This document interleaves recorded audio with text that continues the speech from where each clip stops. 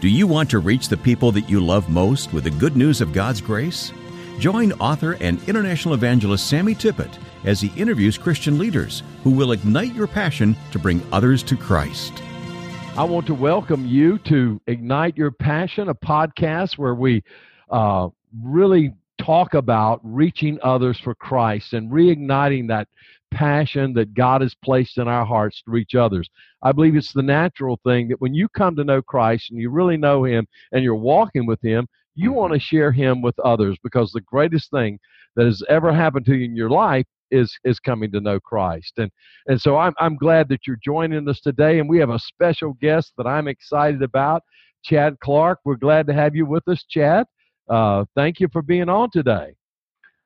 Thank you, Sammy. It's a privilege to be here, and you've been such a blessing to me, and over the last several years, just answering questions and encouraged me. So this is exciting for me. Well, it's a blessing. It goes both ways, and what a joy it is. And I just want to just jump right into everything, and because I know there's a lot that you have on your heart that's going on with the One Hope movement, and we want to talk about that in just a moment. But before we do, I want people to just get to know you, who you are, and what God has done in your life. So first of all, tell us about yourself, your family, how you came to Christ and what God's done. I know in the last few years in your life, He's done some things. So just give us a little idea about who Chad Clark is.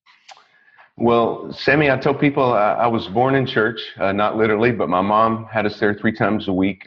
My father left at a young age, and my mom was faithful and the best dad a mom could be, and just had us in church. And I made a, quote, profession of faith at age 6, but I'm certainly glad Jesus didn't return when I was 18, because I'm really not sure I was repentant. And and so I think there came a point later. I was always in church, and I knew that's where I should be, but I wasn't really a true follower of Jesus, I don't think. And over time, I think that began to grow. It really started in 2001 and began to grow. And I was a Sunday school teacher and a deacon, and felt faithful, and I felt like I was faithful to serve in my church. And in 2012, I just became discouraged with kind of what I saw in our country. Just it seemed to be growing darker and darker. And I'd kind of come to the place that I thought the only hope is really just the return of Jesus. And I began to pray for Jesus to come back. And I felt like God just convicted me that was selfish, that there's a lot of people that still needed to hear the gospel first. Yeah. And so I stopped praying for Jesus, and I would be so happy if He returned today. But I know there are so many people that need to hear the gospel. And in this period in 2010 and 11, my former pastor and mentor, Randall Everett, really began to encourage me, and we began to meet. And I started taking seminary classes and started preaching. And I remember sitting in seminary class one day, though, and asking one of my New Testament professors, Dr. David Evans, I said, how do you know if you have the gift of evangelism? And he said, well, Chad, when you preach, people get saved.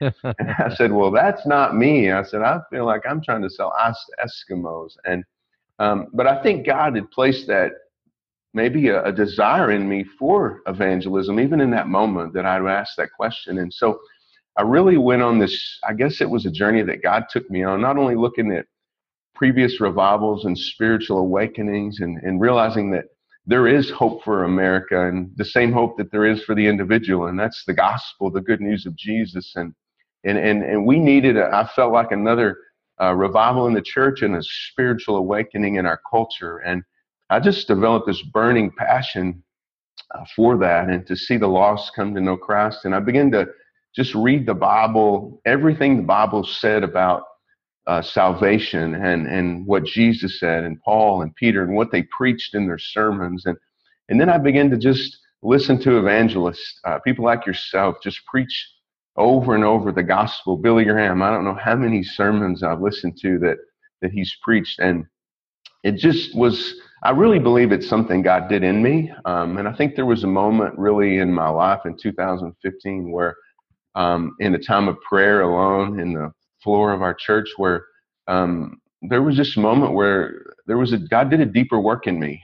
And I believe that was the moment where evangelism was something that was really given to me as a gift. And it really wasn't apparent until the fall, but it became very apparent very fast. And I just developed a love for the gospel and to see people come to know Christ. And to me, that's the greatest miracle is seeing a Now, I cold, think dead heart. it'd probably be good to say that you were working in a company, and at this time that you weren't off and like you weren't at the seminary type thing. You're in your hometown. You're working in a job, but you have this call on you Yes, that sir. you feel that to just bring the good news to the world.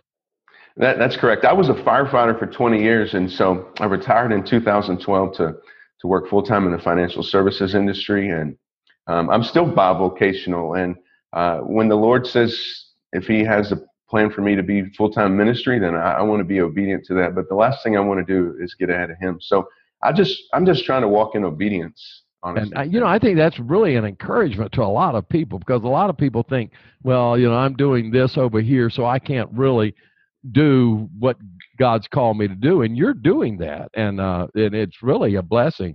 Now, you have a family? I do. I have a wife and 2 children. Tia is my wife, and we were married in '92. This is 2019, so 27 years in November, and 2 children that are in college, and super blessed. They're really a blessing to me. And as you know, a family sometimes didn't ask to be in ministry, but they kind of get caught up in it, so to speak. Yeah. Well, that's great. Well, I know one of the things that's been a blessing to me is, you've called me on a number of occasions, and we've talked, and you're so careful. You want to make sure you get the gospel. You mentioned the gospel a couple of times, that you get that straight, and that is the power of God. Matter of fact, the preaching of the cross, the power of God is in the message of the cross. Amen. And when that message is preached, God does something. In fact, I've been thinking just here recently about my own life.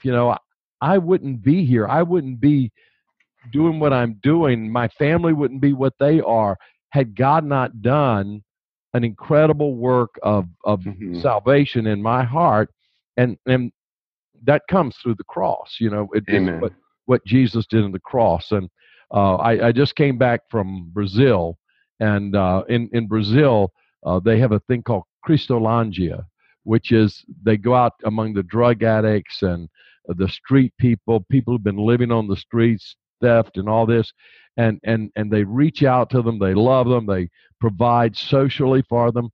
But these guys gave testimonies, and the social stuff is there, and the help is there because they love them. But what changed them was not food, was not clothing, was not housing, but what changed them was the power of the message of the cross of Jesus Christ. And so, that message that you talk about is the hope. I mean, that is the hope for the drug addict. That is the hope that we have. Amen. It just reminded me, man cannot live on bread alone, but every word that proceeds. And so I think that's really I believe that the gospel is the answer. And, I've thought so much about this. And even recently, I think it's been about 9 or 10 weeks ago, I heard just an interview. They're talking about the idea of a child that had been born, maybe keeping the child comfortable until they could make a decision. And Sammy, I just began to weep. Yeah. Just begin to weep. And I felt like in my spirit that the Lord told me, enemies of the cross. Mm-hmm. And Paul says in Philippians 3, and they walk as I have told you they walk, and now tell you weeping, they're enemies of the cross. And, apart from the gospel, Sammy, I'm wretched and sinful and hopeless just like anyone else. And so I think that maybe our expectations are too high for the unconverted, for the unregenerate, because apart from the good news of Jesus and the power to transform a cold, dead heart, we're really all just helpless. And so that's kind of the place I'm at. We just need a gospel-centered movement. Anglican theologian John Stott said the only weapon to defeat the enemies of the gospel is the gospel itself. Yeah, yeah, and you've started. I don't know whether you want to call it a movement or how you want to define this. Called One Hope. Is that right? That's correct. And so explain to me what that is. Just you give me a definition of what that is that you're doing. Okay, well, the One Hope movement, and obviously a movement is something that God has to do. But I believe that God's in this, or we wouldn't be where we're at. But One Hope comes from 1 Peter 1:3, where Peter said, "Blessed be the God and Father of our Lord Jesus Christ, who has caused us to be born again to a living hope through the resurrection of Christ Jesus from the dead." And we live in a world that's looking for hope, a hope in dead men and dead religion and so many dead things. But Jesus is the only one true living hope. And so the big visual piece of this One Hope movement is going to be a gathering at Cow Field in Bryan College Station, Texas on April 25th, 2020. But we're saying One Hope is more than a gathering, a movement, and a movement of visible unity. I believe the answer for a divided world is a united church. We can't expect more than we model, I don't think. And Jesus prayed in John 17 that we would be one so the world would know that you sent me. And so our hope behind this idea of unity, crossing racial and denominational and socioeconomic barriers, is just coming together in the name of Jesus to exalt the name of Jesus to the world around us. And so this idea of visible unity. And then we talk about extraordinary prayer. This came from Jonathan Edwards. And I really didn't know exactly what extraordinary prayer was, but I think God's begun to help me understand that a little bit over time. But it's prayer that's above ordinary. And I think one of those is just to begin to pray for the lost. To begin to identify people in our own Jerusalem, our own sphere of influence that need to hear the good news of Jesus. And so my vision ultimately for Cow Field would be 50,000 Christ followers who bring 50,000 of their friends who they prayed for the last 9 to 12 months, and that they would just come hear the good news of Jesus. And then the third piece that I think is really important is personal evangelism. We want to train thousands of people to share the good news of Jesus where they work, live, and shop. That's the biblical model. And so this idea maybe of merging the streams of prayer and evangelism and leaving behind something that's more than just an event. And then, so we say it's more than a gathering, a movement of visible unity, extraordinary prayer, personal evangelism, and then this idea of a catalytic event, maybe a moment in time, like God has done in the past, where in this stadium that God does something and touches people like me and gives people a new purpose and a new calling to go and make disciples in their own Jerusalem. And so that's kind of a real short synopsis of it. It wasn't really my idea.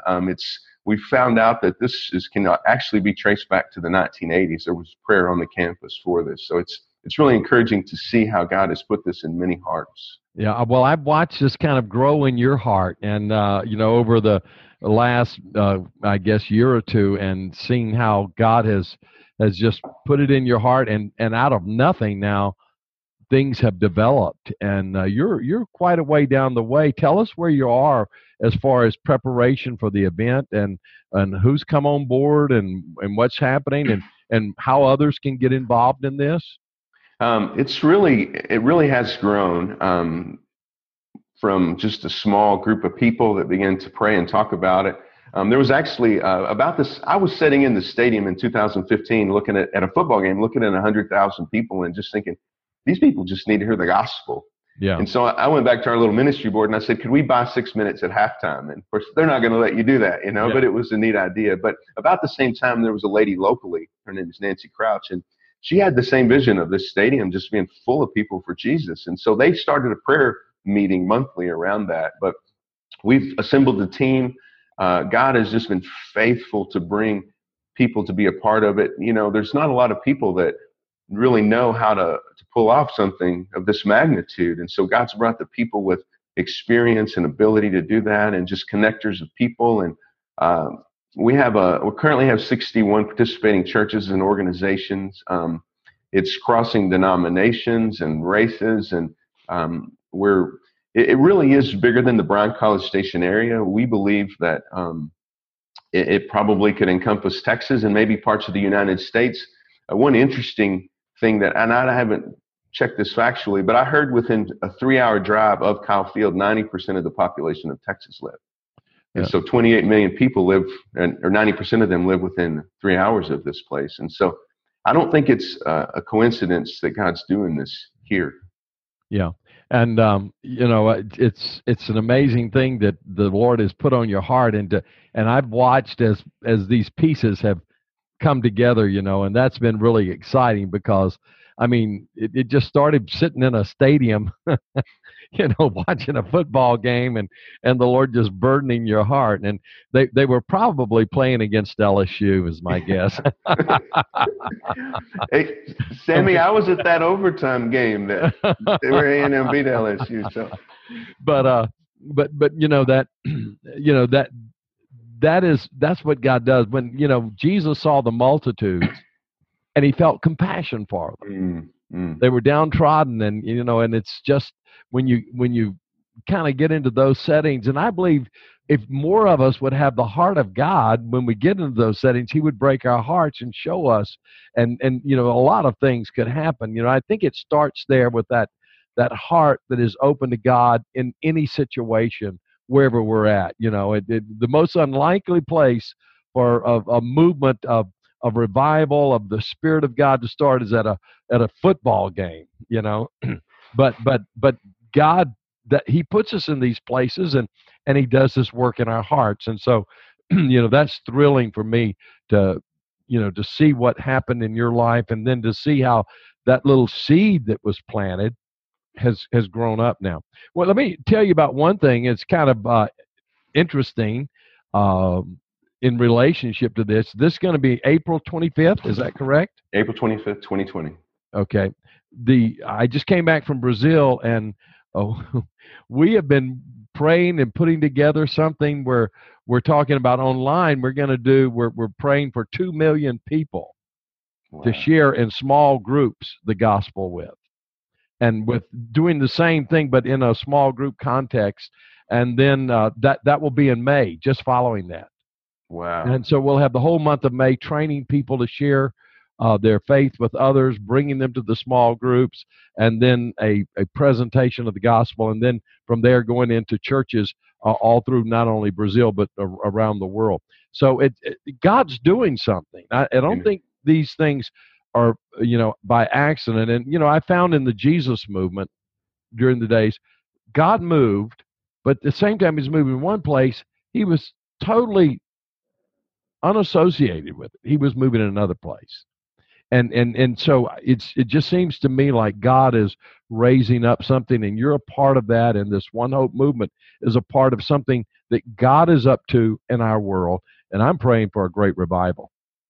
Me too, Sammy. I believe that, when it's the darkest, the opportunity for the light of Jesus can shine the brightest. And so, I think back to the late 60s in the Jesus movement, and I wasn't alive in it, but you experienced this, but there was so much division politically and so much division racially.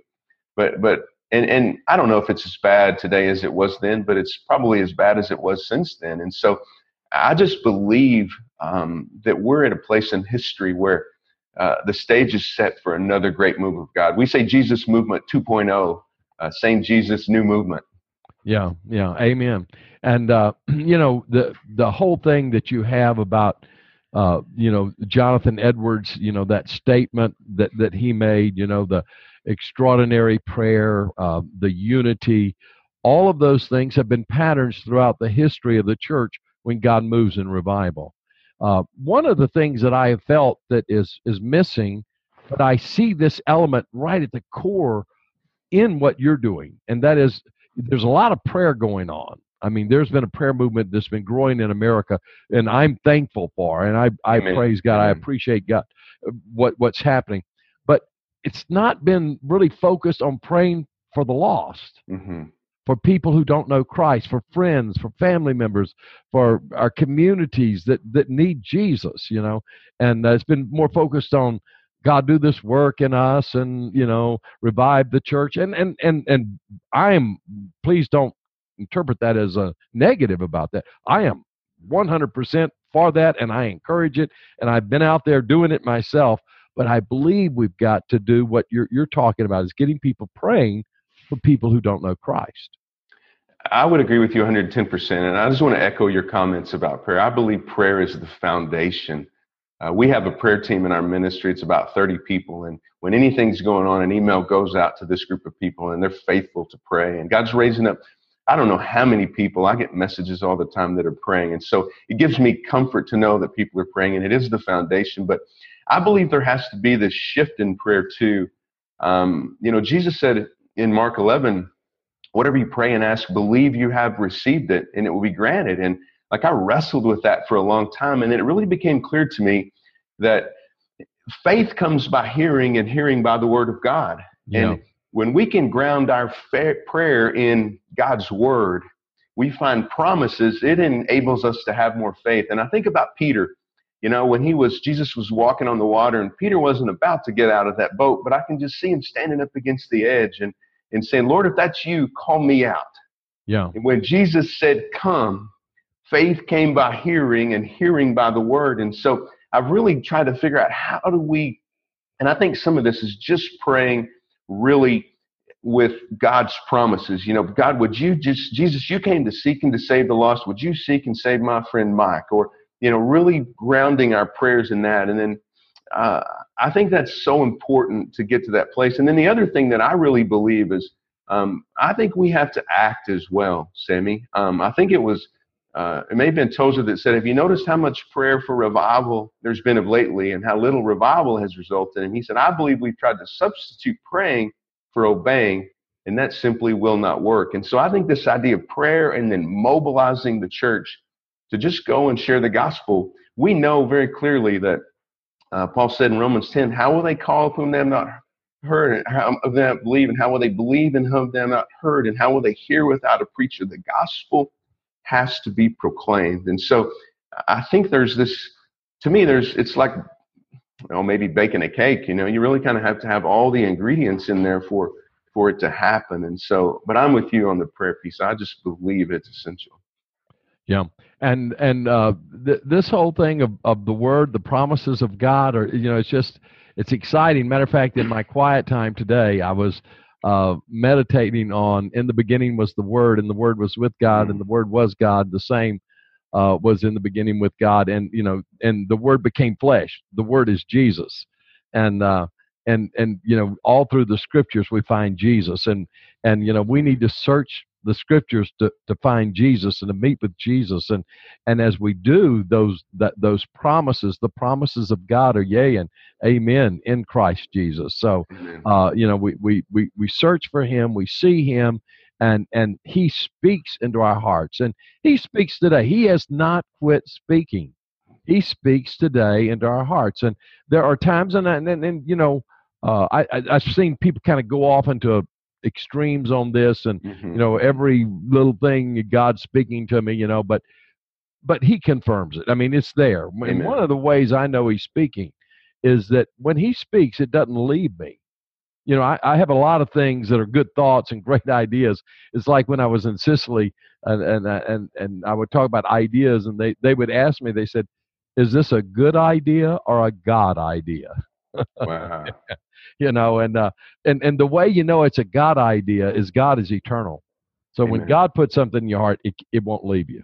And that's what happened with you in this one Hope movement. I mean, it's there. And I mean, he spoke it. And that, how many years ago? That was 4 years ago? It was in 2015, so about 4 years. Yeah. So it's been, and so it you couldn't shake it. I mean, it's there with you. Tell us. Go ahead. No, go ahead.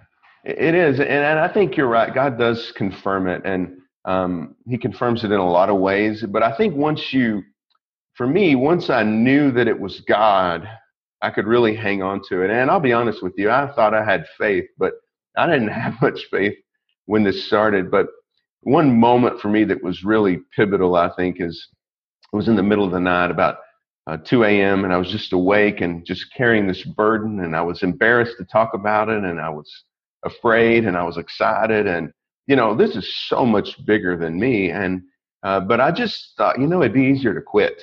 And Sammy, I was awake. It wasn't a vision or a dream, but I just envisioned myself in heaven with God after quitting. And it was so real. It was like he walks me to the edge, and he picked up his hand and he ran it across the universe, and he says, Chad, I spoke every one of those stars into existence. And he said, they outnumber the grains of sand on all the beaches. And not only that, Chad, I know every single one by name. And he picked up his hand again and he ran it across the universe, and he said, I did all that, but you couldn't trust me with Kyle Field. And so from that moment on, I'm just like, God, I'm just going to trust you. I'm going to walk in faith. I'm like Moses. Don't lead me up from here if your presence doesn't go with me.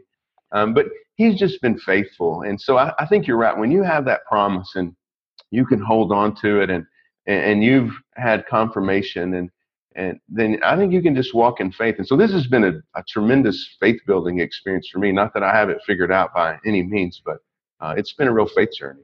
Well, one thing too that I found in these type things, because I do a lot of big events, is you just go in faith, you do what God's told you to do, and whatever happens, it's Amen. His thing.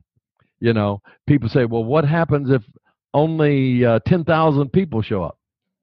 If only 10,000 people show up, we did what God told us to do, and those were the 10,000 He wanted. and it's I remember in Scotland I was preaching and no one responded, and people kind of felt sorry for me, and I said, hey, it's okay. Tex told me, my wife told me a long time ago, if you don't take the credit when many respond, you don't have to take the blame when no one responds. The only thing God wants from us is to be faithful. Amen. To do what He's told us to do, and the rest, the results that's His business. And so that that's where I've kind of come down and landed, and it's freeing, man. It is really freeing just to be obedient, preach the word, do what God's told me to do, and leave the results to Him. That's kind of where I'm at. It is so liberating, and I've held on to that quote. You told me that one night several years ago, after one person responded, and in a moment I was just distraught almost because I thought there should be so many respond. But I've held on to that, and I kind of came to the place like I've just gone back to look in the Bible and see, and like Noah. For 100 years, he gathered gopher wood, and I'm sure there was a lot of people that told him, this is too big. Yeah. Build a smaller boat, and it's not going to rain, and how are you going to get the animals there? But, he was faithful to gather gopher wood, and God brought the rain and the animals. And so, another moment of maybe, I don't know if you want to say doubting or questioning, I just felt like the Lord was leading me back to Hebrews 11. And as I read through that, I felt like the Lord told me, Chad, Noah's not in here because he built a dinghy. Yeah. He did what I told him to do. And so that's what I'm trying to do, is just be obedient. Yeah. Okay, let's wrap this up. So if there's someone who is interested in getting involved in the movement and involved in what you're doing, how do they contact you, and what do you need? Well, one thing I want to preface is that One Hope Movement is with and through and for the local church. We're in no way trying to supplant or take place at the local church. We want to work with, through, encourage, build up the local church. And so we've really tried to spend a lot of time reaching out to pastors. Obviously, there's so many, it's difficult, but if it's a pastor, I would say send me an email at chad@onehopemovement.com. You can go to the website, onehopemovement.com, and find out tremendous amounts of information. But anybody really can reach out to me, or there's info@onehopemovement.com. But we're here to answer questions, and we just tell the story of what God's doing. And if the Lord leads people to be a part of it, that's great. We understand that sometimes that's not the case. And so we're open to talking to anyone who feels like the Lord's leading them to be a part of it. Okay. And so if you have a church or an organization that would like to get involved, I'm assuming there's donations that can be taken on the website. Is that correct? Yes, sir. Okay. The donations can be taken, and they can sign up to receive a regular newsletter so they know that what's going on all social media at One Hope Movement. They can find it on Twitter, Facebook, Instagram. So we're pretty visible out there with that. And if they're prayer groups that just want to get involved, that's where they would go to kind of keep up with what's happening. And because I know there's a lot of people who would really want to undergird you with prayer and so forth. And so I hope that some of you who are listening will get involved. I hope that you will pray for sure that for what God's doing, for what God's raising up. And Chad, thank you so much. I appreciate you, and I appreciate your obedience to the Lord. And we're just going to ask people to pray for you, and just pray that God will just send a mighty revival, and that it be much more than Kyle Field, that it will permeate churches throughout the whole region and nation. So God bless you, and thank you for being with us today. Thank you, Sammy. It was a blessing to be with you. We hope you've been encouraged. If you'd like to hear more, visit SammyTippett.org. There you'll hear podcasts, watch daily devotionals, and obtain books by Sammy that will ignite your faith, your love of family, and a passion to reach others.